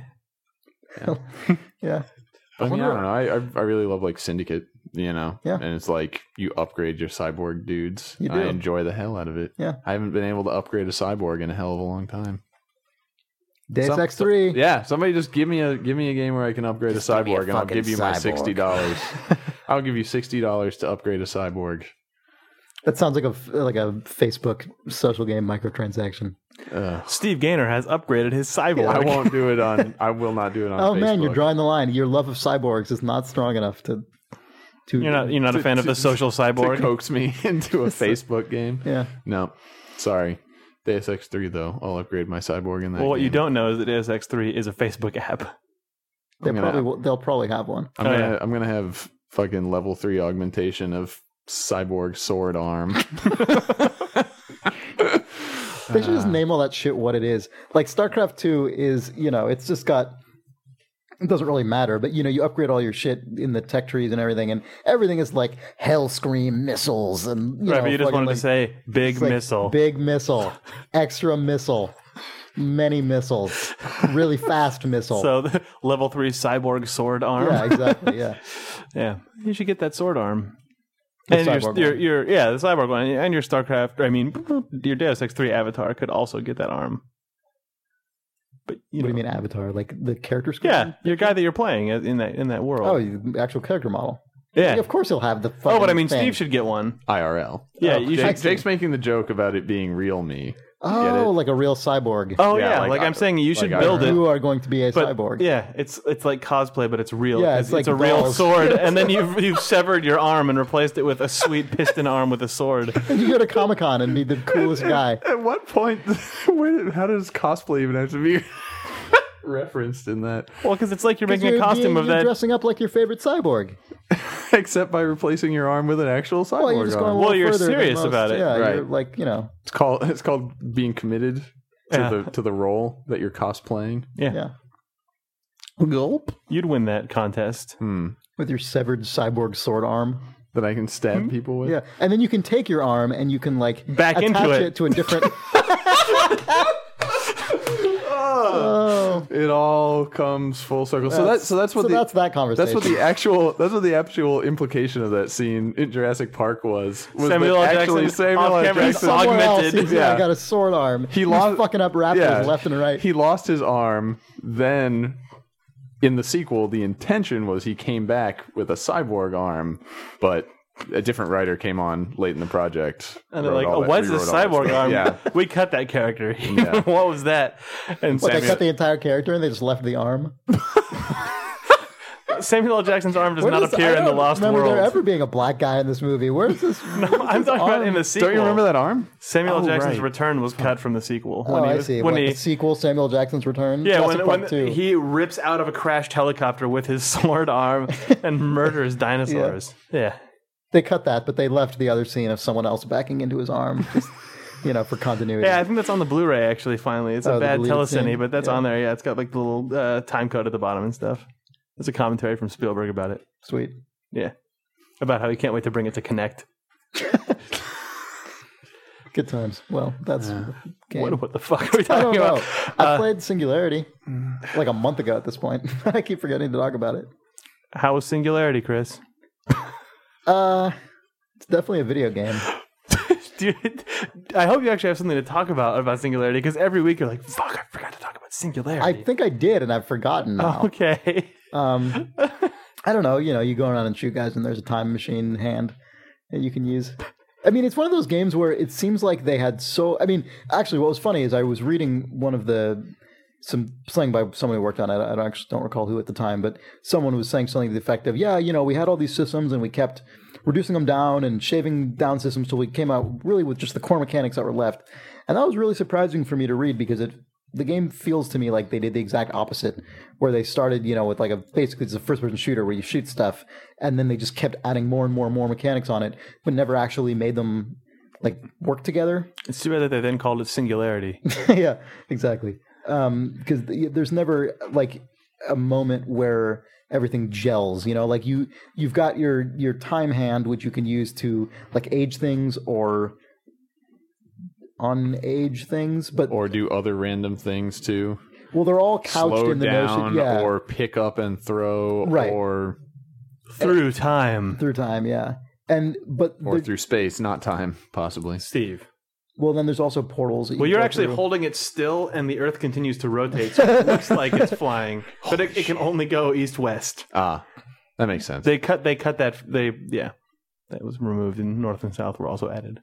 You've had your elbow on your desk chair so much that it's worn a hole. Oh shit! I frayed my shirt. No, this is terrible. It's actually now you've just got one of those little Renaissance No, I'm actually hulking out in extreme slow motion. Singularity guy is he's manipulating you at the moment. He saw it happen once and I killed him, but then he's rewound and is now he's just aging your shirt extremely just 1% faster than your own self. Yes. That's happening. People at home love this story. It's pretty good. Pretty good story. So you're saying you're playing some kind of video game? Yeah, I don't know. It's weird. It starts out the beginning of that game is the most overt sort of BioShock homage just imaginable. It's really, really, you really crash in a plane. Blatant. Yeah, a helicopter actually. But it's not even so much that. It's more just the overall tone of the whole thing and the way everything looks and the lighting and the rapture. It's on an island, city? And you find all the audio logs. I mean, it's so reminiscent of BioShock, shockingly so. But that doesn't. It changes a lot over the BioShockingly so. Jake is now sticking his arm through a hole in his sleeve, through his elbow hole. He looks like a hobo now. Are you schizophrenic and living on the street, yeah. Jake? Ronald Reagan kicked me out of a mental institution in the 80s. That's too bad. Oh, that's too bad. Yeah. Anyway, Singularity. That's too bad. So does that mean that it's good at that part? Yeah, I mean, basically, it's pretty good. It's not BioShock. I mean, that's the problem when you make your thing that reminiscent of another thing. Is if you're not as good as that thing, it's pretty apparent. Or if you're not that thing, because I mean, at some point you can be just as good as the thing, but the people playing it already played the thing, right? Or whatever. Yeah. Watch that movie or whatever this comparison you want to make. Starts to be pretty different, but in ways that often are not very flattering to it. You know, because they have all these systems, and you have things that you can upgrade, and you have things that you can. You get new time-related, ostensibly time-related. How many plasmids powers. Are in this game? There's 6, half a dozen maybe equivalent things to plasmids, which are just different powers you can use. But the problem is they're all so specifically used. It's here in this particular instance, there's this one thing you need to do to slow down a fan, and then you walk through it and you do this. It's all very prescribed. Yeah. Which kind of makes to me, when you have a bunch of powers. Yeah, I only played a little bit of Singularity. I played it at work a little bit, and I didn't understand. Well, I should say I feel like I understood where that design decision came from, but I didn't really.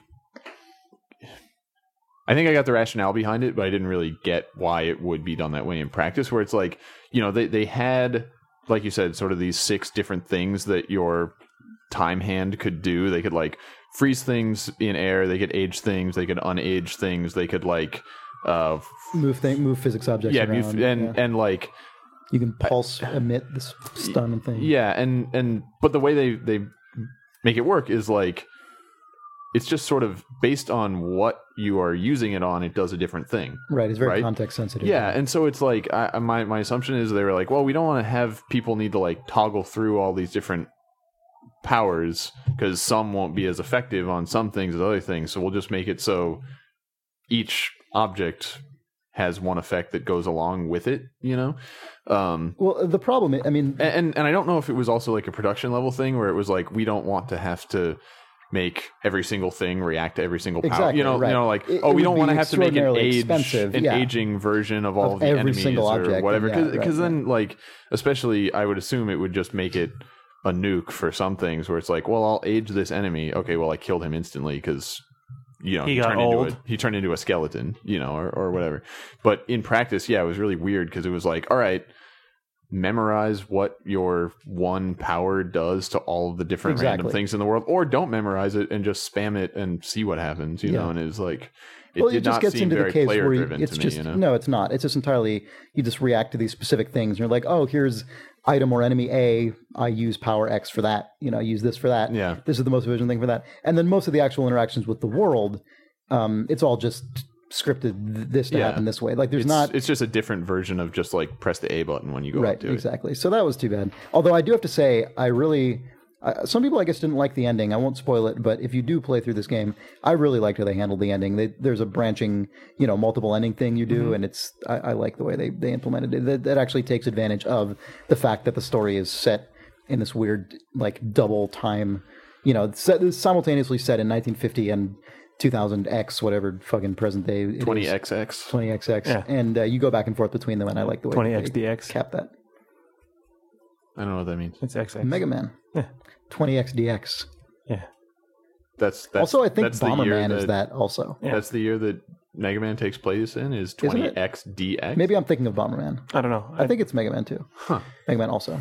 I'm sure a million people who actually played all these games Mega Man 2 was actually like, either 19XX or 20XX. Maybe, I don't know. Yeah, but... Well, 20XDX is what I mean when I say 20XX. 80, 90, XD. Like XDX is like XX. Don't worry about it, Steve. You know, like the TY. Yeah. Okay, sorry. Oh, no. I thought you were saying the letter 20XDX. Okay. Yeah, it's really far in the future. It's Mega Man XD. Yeah. I was confused and scared. Yeah. 200th century. So Singularity, would you give it like the exploding head, or just the head that's kind of smiling, or like the straight face? I don't know. I have no idea what I'd give it. What about sound? Is the guy's head exploding about sound? The sound is really good, actually. Okay. Yeah. No, Raven always does a really good job with sound, and they did it in Fun Factor head? Fun Fact? I don't fuck... What's that head doing for the Fun Factor? Does anyone else have anything else to talk about? We could read some reader mail. Yeah, we didn't get very much. the readers. I don't have very much. Well, I do love the readers. I do. Steve is our resident asshole. You didn't seem to want me to love them by your reaction. Well, the people love you to hate them. Yeah, you're the villain of the cast. I am not. Everybody thinks I'm cool and likes me. All right. Everyone's your friend. And thinks I'm nice. Stop it, everybody. They all want to play with you. Jared Geist writes, what if you could talk to the monsters? You mentioned games where themes and action clash, giving examples like Spore is about design, not evolution, and Dr. Mario isn't a medical simulator. But you neglected to mention... Was that really an example systems. Anyone ever used? I don't remember.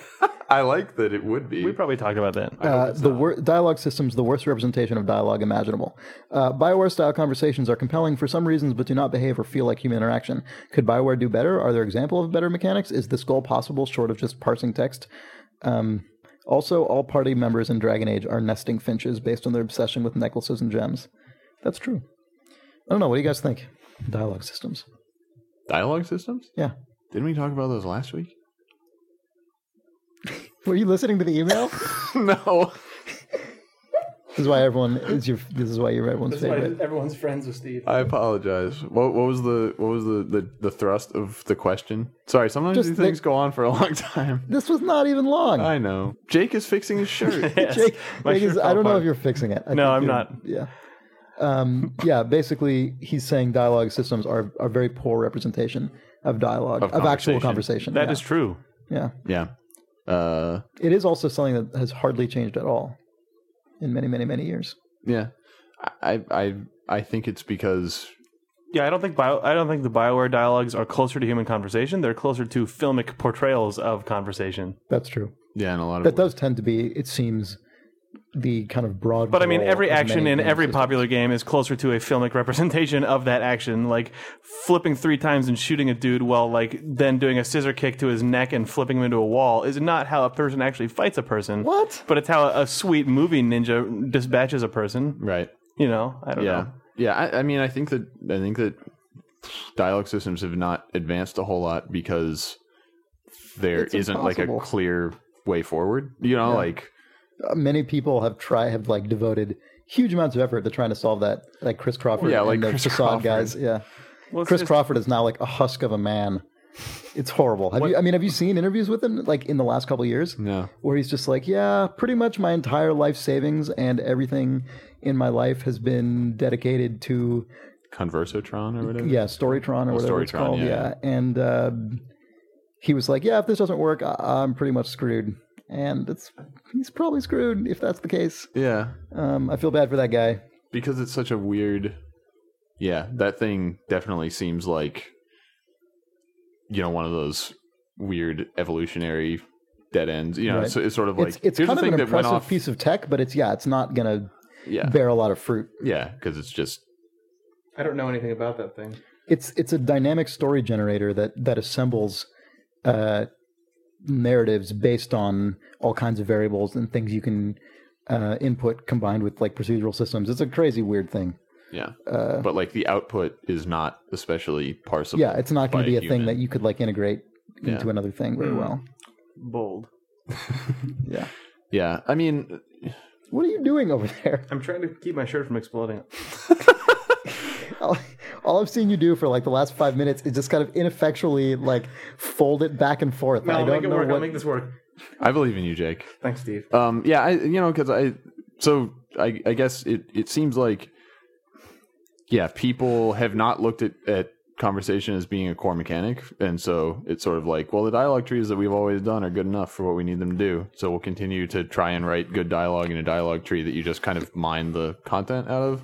And that's what I mean. Sorry, that's why I was referring to what we talked about last week, where it feels like since it's all we've got, people could try to make to infuse more play into it, where it's sort of like, instead of the stuff that you say just kind of being deterministic and you either ask somebody about a topic and get information or not, or you get to a branch and you decide, am I going to be an asshole to this person or be nice to them at this branch, and you get some, nice or mean points for it and then continue on with your life. Like, it seems like in a dialogue system, and I'm sure that this happens, my guess, I don't follow text adventures at all, really, but my guess is this has happened way more in text adventures than games that have higher production values. But just the idea that like you can actually express intent, like more long-term intent through conversation, where it's like, I want to manipulate this guy into thinking that I'm his friend so that he'll give me this information that I need so I can give it to this other guy. Well, and like, you don't see that hardly ever, but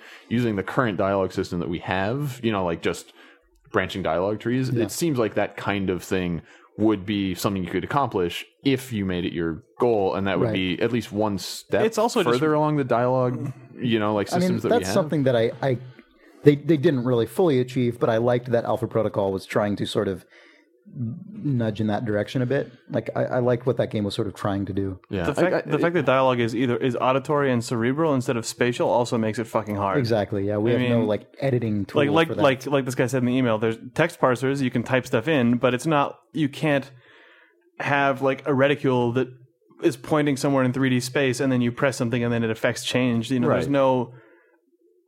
Right, but I mean, how do you input in what you want your character to say in any way that's meaningful, other than navigate this maze? No matter how finely grained, you're still navigating a maze that a designer's put out. And that's what I'm saying. Like, that's what we've got, right? Yeah. But people haven't even really fully exploited the potentialities of that form. Like, I mean, like I said, probably in some cases they have, and they're less they're lesser known examples. But like in games that I play, just like a AAA RPG, you don't really like, you don't, for instance, you don't get a mission from somebody that's like, gain this guy's trust so that you can exploit him and then come back to me, because like that sets up theoretically an interesting internal conflict where it's like, all right, it's kind of like, I was listening to an interview with this guy that he was on a strike force to recover stolen works of art, like famous works of art, like that have been stolen from museums by, Renoir or whatever. And so his whole job... Renoir stole works from museums? No! An artwork by a well-known artist that was like a national treasure they were trying to get back, right? So we both leapt on that. We're like, oh, Union Grammar. You talked in the wrong words! And so, his job would be to find... Renoir. The art thieves or the guys that were brokering it and just like gain their trust for months, so that they would like let him in on this deal. And his cover was that he was like an appraiser, that would tell them that it was genuine or not. And so he would go through all this time just like hanging out with these guys and getting to know them and basically becoming their friends. And then for the sake of justice, he would have to betray them, and be like, all right, SWAT team, come in and get him now, kind of thing. And like at the end of his assignment, these people would be like, oh my God. And, like they would feel like this guy who was their friend had just, really like hurt them emotionally, And so anyway, it feels like that kind of thing could happen in dialogue systems we have now, where over a longer period of time, it's like, all right, I've decided I'm going to say stuff to this guy to make him trust me. So he'll give me this, thing that I need. And maybe over the course of that, you start to get to know that character, quote unquote, and start to feel like I don't actually want to turn him in at the end. Because I think you'd need some really good AI and or a really nice, very big script to have that last any longer than like one side quest worth of content. I feel like, because otherwise it would, instead of being good or evil, it'd be like, oh well, this dialogue is going to betray trust points, and this dialogue is going to earn trust points. You'd see that spreadsheet pretty quick unless you. Yeah, but I mean that's not the point. Okay, right. I have a hard time having an emotional attachment to a spreadsheet. Once I sort of understand the systems of that stuff, it pisses me off. Well, I mean, like under the hood, it's a concretization of what happens in real life, right? Like, I mean, you can't do anything that doesn't have some kind of metric associated with it, right? I mean, I agree. Sorry, I will just not say what I was saying, because when you said a mission where you have to go earn someone's trust so that you can then obtain information or an item from them, that made me want to play whatever that game is that would tell me to do that. So I'll shut up. I mean, what would be would there be a fail state for this, or would it just be either the guy trusts you or he doesn't, and then the game keeps going? Well, I mean, my assumption in this theoretical situation would be, there would be a breakpoint at the end where it's like, okay, I have now gotten in this dude. But what do you mean at the end? No, I'm saying, what if you don't succeed before the end happens? When he says "fuck you," like, do you walks reload away, it, or do you just keep going and then you've just fucked it up and now that avenue's closed to you? Well, I mean, it's probably not you fucked it up. It's like, you've decided you failed to. No, but I mean, what if you don't succeed? Well, yeah, one would assume that success would not be a requirement for progressing forward in the game, right? So it would be like, you could either... It could just end early because you don't... Well, I mean... If you don't succeed, you put on the bandana and shoot him. Yeah, exactly. Tie it behind your head. No, I mean, one would assume that, the guy who asked you to do this thing, you could not complete the mission for him, and that's a decision that you're making, and get on with your life with whatever else was happening in the game. I don't know. It feels like we could do stuff with dialogue trees now where you can read multiple moves ahead, like in a chess game, and do things intentionally along that path, and maybe have to re-evaluate what your plan was before you get to the point that you were kind of angling for early on. I think with just branching dialogue that we have, not like trying to go deep into, well, we need like really advanced language interpretation or granularity of we're going to generate new dialogue options on the fly or whatever. I feel like that kind of thing actually used to be something that like Western RPGs attempted to do more often, was create these simulation-like environments. Where that like those kind of motivations and system existed. I think the way that you would do that if it was a side quest would be you'd have something of some kind of like day-night cycle, or maybe not day-night cycle in the sense of like the kind of 24-hour thing that we think of, but I mean in terms of like days that actually pass, you know, and there are like events that you're surrounded by this scripted system, but then within that, you know, you succeed or fail to greater or lesser extents. You can talk to a guy for kind of progress this far through what you can talk to him about today, and then he goes home, and then the next day you can continue and sort of something like that. Sure. Yeah, that'd be cool. So something that would actually be interesting for me is if readers are listening and they think of examples maybe in the, you know, text adventure space that I'd be curious there's to know. stuff like this going on. Just write to questions@lthumbs.net if there's anything we should check out. It seems like a quest or type of thing that someone's tried to do somewhere. Yeah, I'm sure people have tried it. Yeah, I mean, in a text adventure where it's just words and a lot of people talking to each other, it seems like you could do a lot with that, and somebody probably has. Thanks, reader. Totally. Next email. I like your emails. We don't have very much email here. There's no more email. We have some other really long ones. Here, try to distill the essence. I will try. Dominic Harmon wrote podcast opinions versus reviews. Hey guys, the other day someone on Twitter questioned if people take more from opinions voiced on podcasts than they do from reviews. Thinking about this, 2 games quickly came to mind: Metro 2033 and, of course, Far Cry 2. There are 2 games I didn't really have interest in before I heard you talk about them on the podcast. In fact, after I picked up a copy of Metro 2033, I realized I hadn't even read any reviews of it. After enjoying it for a while, I went online to check out various reactions, none of which would have actually made me go buy the game.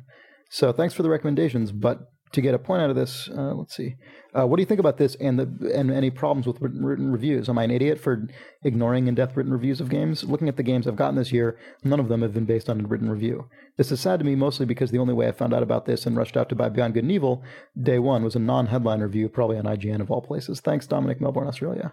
I think that it's not... I mean, I don't think it's podcast versus written reviews, but it's sort of standard game review, itemized breakdown versus writing that tells you what the game is actually like to play. I agree, like totally. Telling stories of things that happen to you in the game or the feelings that the game evokes. And if you can relate it to something in the real world instead of just treating the game as its own vacuum. Right, if you just list an itemized list of the mechanics in the game and then say also the graphics are beautiful. That's the worst. It's not...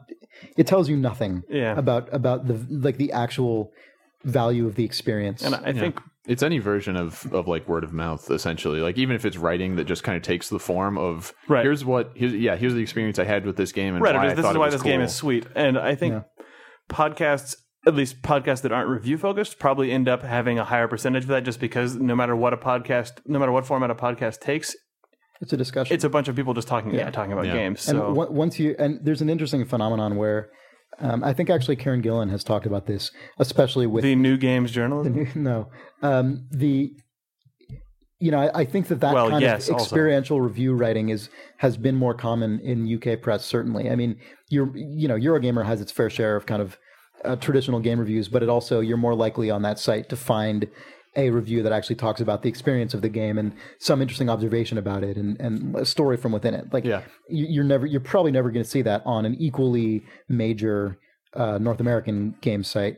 And Karen Gillan pointed this out at one point and said, then the U.S. press realized like they can get on a podcast and talk about that and people will still actually listen to it and enjoy it, even though it has nothing to do with the format of review that we've for some reason been grown up to think is the right way to do it. Right. And so you have this weird situation where people seem to be in denial. Like high school book report version of exactly. Like video game review. There's this weird, strange double standard where it's like when you write something in text, you're still expected to do it in this really stupid way, even though it's quite clear that people actually enjoy when you get there and just talk about what the game is actually like. Right. I don't really understand why. Well, I think the stupidest part about that is that I suspect that even people listen to game podcasts, but if those same people went back to their magazine and wrote a review in the style of that podcast, they'd have a bunch of complete idiots writing and be like, what is this? Yeah, no, that's probably true, yeah. Which is depressing. Well, I mean, I remember, Computer Gaming World, which in its day had one of the most respected, hilarious, awesome game podcasts around, they tried to do the no scored reviews thing, and it was just... That's right when they changed to Games for Windows magazine, right? Before that, I think. Yeah. Oh, that's right. Yeah.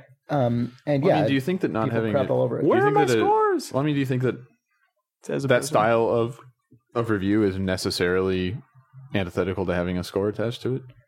No, I don't. But I think that the way people think about scores in the context of games has become very technical. Yeah. You know, you can have really interesting film reviews that are starred, but don't suffer from that problem. Yeah. Because the star is nothing more than, overall, this is about where I'd put this relative to other things. It's not based on all these technical factors and all of this, like, competence in different areas. Yeah, which is what I would love to see. I mean, I think the granularity of game reviews needs to be reduced. You know, like, I want to see 5-star or A, B, C, D, F There are reviews. certainly sites with that. I know, but I mean, like, it's not the standard. You know, Metacritic is still, 100 points. X point Y. Yeah, Metacritic will turn your stars into a 2-digit number. Yeah, whereas, where it is just like, here's my experience with this game and why it resonated with me or not, and why I think you might find it interesting. And that's kind of a 4-star game for me. Yeah. So have at it is like way more useful to me than going down the bullet list and then saying it's an 8.5. Yeah, I agree.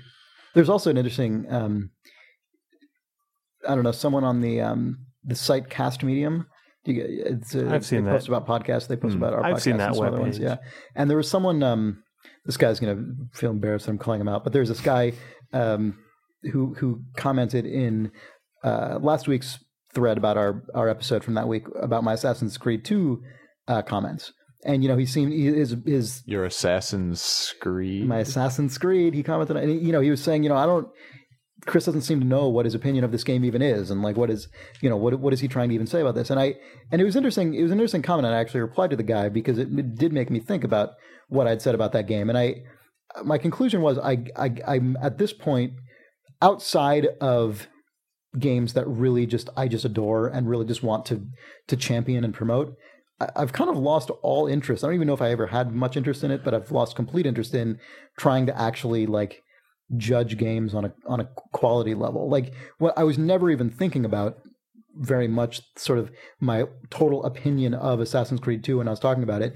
It was entirely just, these are some things that happened to me in the game, and this is like my memory of playing that game, and this is what I thought about these particular things. And it was interesting to me that someone tried to distill that into like a judgment, like a sort of complete judgment on the game, or at least even vague judgment on the game, because I don't really have one. Like, I still don't really know. You're saying it's if a that's rental, like a great game or a good game or a bad game or what. I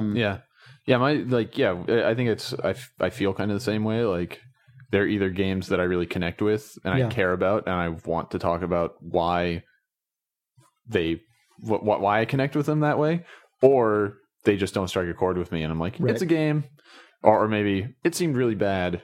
But like at the far end of the scale. Yeah, but like it's either like there's sort of this tipping point of like, okay, I really got into this and I got why it was interesting, and here's why I think that is. You should check it out. Or just I don't know. I didn't really dig it that much. It's just sort of a thing. It's probably fine. There's, and it's sort of when you get past that point of it mattering to you, there's kind of a question of why you even talk about it. Right. And the answer in a lot of sites is because your job there is to review every game. Of course, so you have to do that. Yeah. But I mean, I have the luxury that I've never worked for a review site, so I've never really had to deal with that. Yeah, and it makes so. Yeah, I mean, I wonder if that's sort of the difference, like when you were talking about Eurogamer or something, how some reviews have a different tone about them.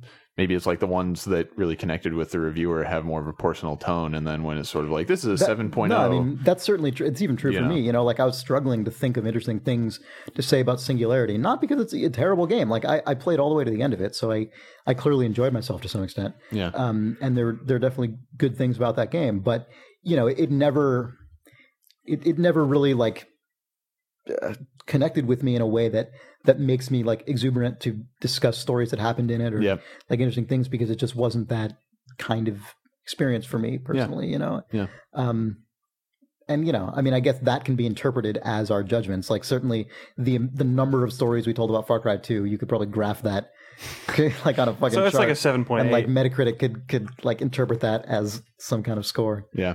But yeah, as a goatee, as some sort of goatee. goatee. Yeah. But that was a It goatee. would break the scale, Far Cry 2. You'd have to like. I mean, if Thanks for saying it again. if you did that on a bell curve, you know what I mean? Like if you did the thing that they do in college, where it's like the one that did the best, that's 100%. And then the number of stories told in all the other games, like basically Far Cry 2 would get an A+, and all the other games would get a D. Right. So Far Cry 2 would fuck up the scale for everyone else. Yeah. Far Cry 2 would probably actually be cut for being an outlier, but that's true. Yeah, it wouldn't participate in the curve. Anyway, that's probably all the mail. Is that all the mail? Oh, we're gonna play some voicemails from 5 Wizard On now. Do you just cut out whenever Jake does that? No, I just don't do it. Let's do it this time. It's not happening. Well, 5 Wizard On. Let's just get the voicemails out there. All right, you can call it if you want. We probably won't listen to it, but you can call 5 Wizard On. I've been listening to them. You don't check those anymore? Do you? No, I don't. All right, so I'm gonna call it 5. What, right now? Steve, don't do that. It's not. No one's good. Zard on. What happens? I've stolen your phone. Yeah. Anyway, what are we actually going to do now? We're going to end this podcast. And before we end it, wait, did that have a clever meaning, Jake? It has a bit of a double meaning. This might be the second or possibly third to last episode of the Idle Thumbs podcast, because I have accepted a job on the other side of the country and will be moving from San Francisco in a few weeks. And by he means me and Jake as well. We're all going. We're doing the podcast together. No. Steve and I are going to stay here. Chris is moving and we're staying here. Yeah. And Chris is, in fact, taking all of the microphones and mixing board with him. Right. Well, if you guys wanted to keep doing a podcast, I'd be happy to leave you with some mics. I don't want this shit. You don't want to say that in front of the readers. Yeah, so the podcast is going to effectively end in a couple of weeks, unfortunately. And then Steve and I are going to announce one, and then Steve's going to get a job. Are we just going to keep making that joke? In Florida. I'm never going back to Florida. Oh, yeah. But you should, though, just so we can crush people's hopes a third time. I've already got a job. Oh, yeah, that's true. Sorry. Making video games. Living the dream. Yeah. So anyway. I mean, can you even say that? I can't say where I'm going. Yep, I mean, you're going to be working in... I'll be working at a game company. In the industry, yes, at a studio. Can say that, so we can say congrats, Chris. Fuck Chris, and it's okay? Feel free. Okay. Congrats, Chris. Fuck Chris. Good work. Yeah. So welcome to the video games industry. Thanks. In a couple weeks. Yeah. So we'll have 1 or 2 more episodes of the Idle Thumbs podcast, and then we'll have Idle Thumbs 51 at PAX. The final for real shebang, and that will be probably the last Idle Thumbs podcast content, unless we do another we do GDC episodes or something. Yeah, retirement to come back from retirement for a con, a reunion tour. Yeah, when everybody's back in town for GDC, right? Where we will in fact tour a hotel room. Yes. Yeah. One tour stop. One stop tour. One stop tour. One tour stop tour. I guess one tour for the stop. Anyway, bye. Idle Thumb. Video games. We talk about an animated color cycling animation of an eyeball of ants spewing out of a dog and man's eyeball sockets. I don't know how you could do that with color cycling, but I bet you could. No. There are wizards that...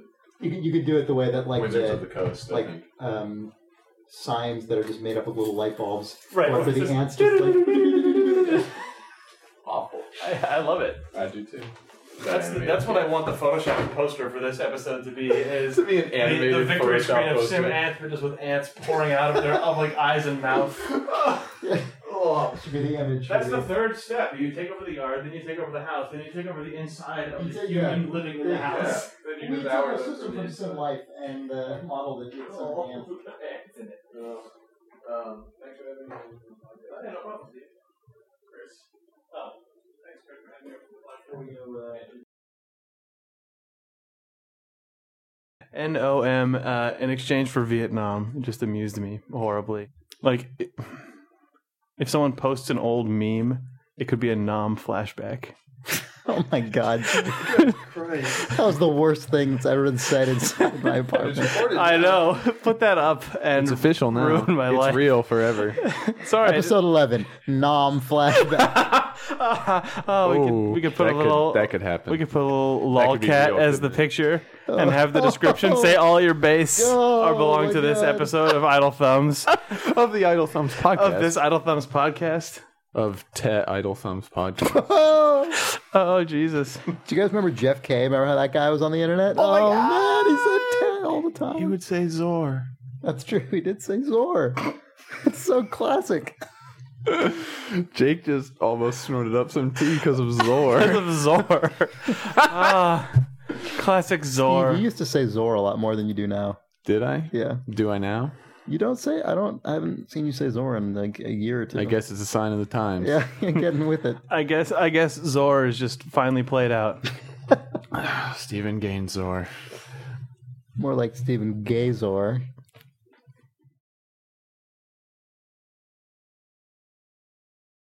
Oh, I was thinking about calling this episode Diplomatic Pouch, by the way. I hope that's okay. That's fine with me. That phrase cracks me up for no good reason. It's hilarious. It's just such a stupid sounding thing. It's really funny. Yeah, it just sounds like Mad Libs. It just sounds Diplomatic Pouch. A diplomatic pouch. Oh, those words don't go together. Don't fit at all. Oh, it sounds like you've been watching the X-Files.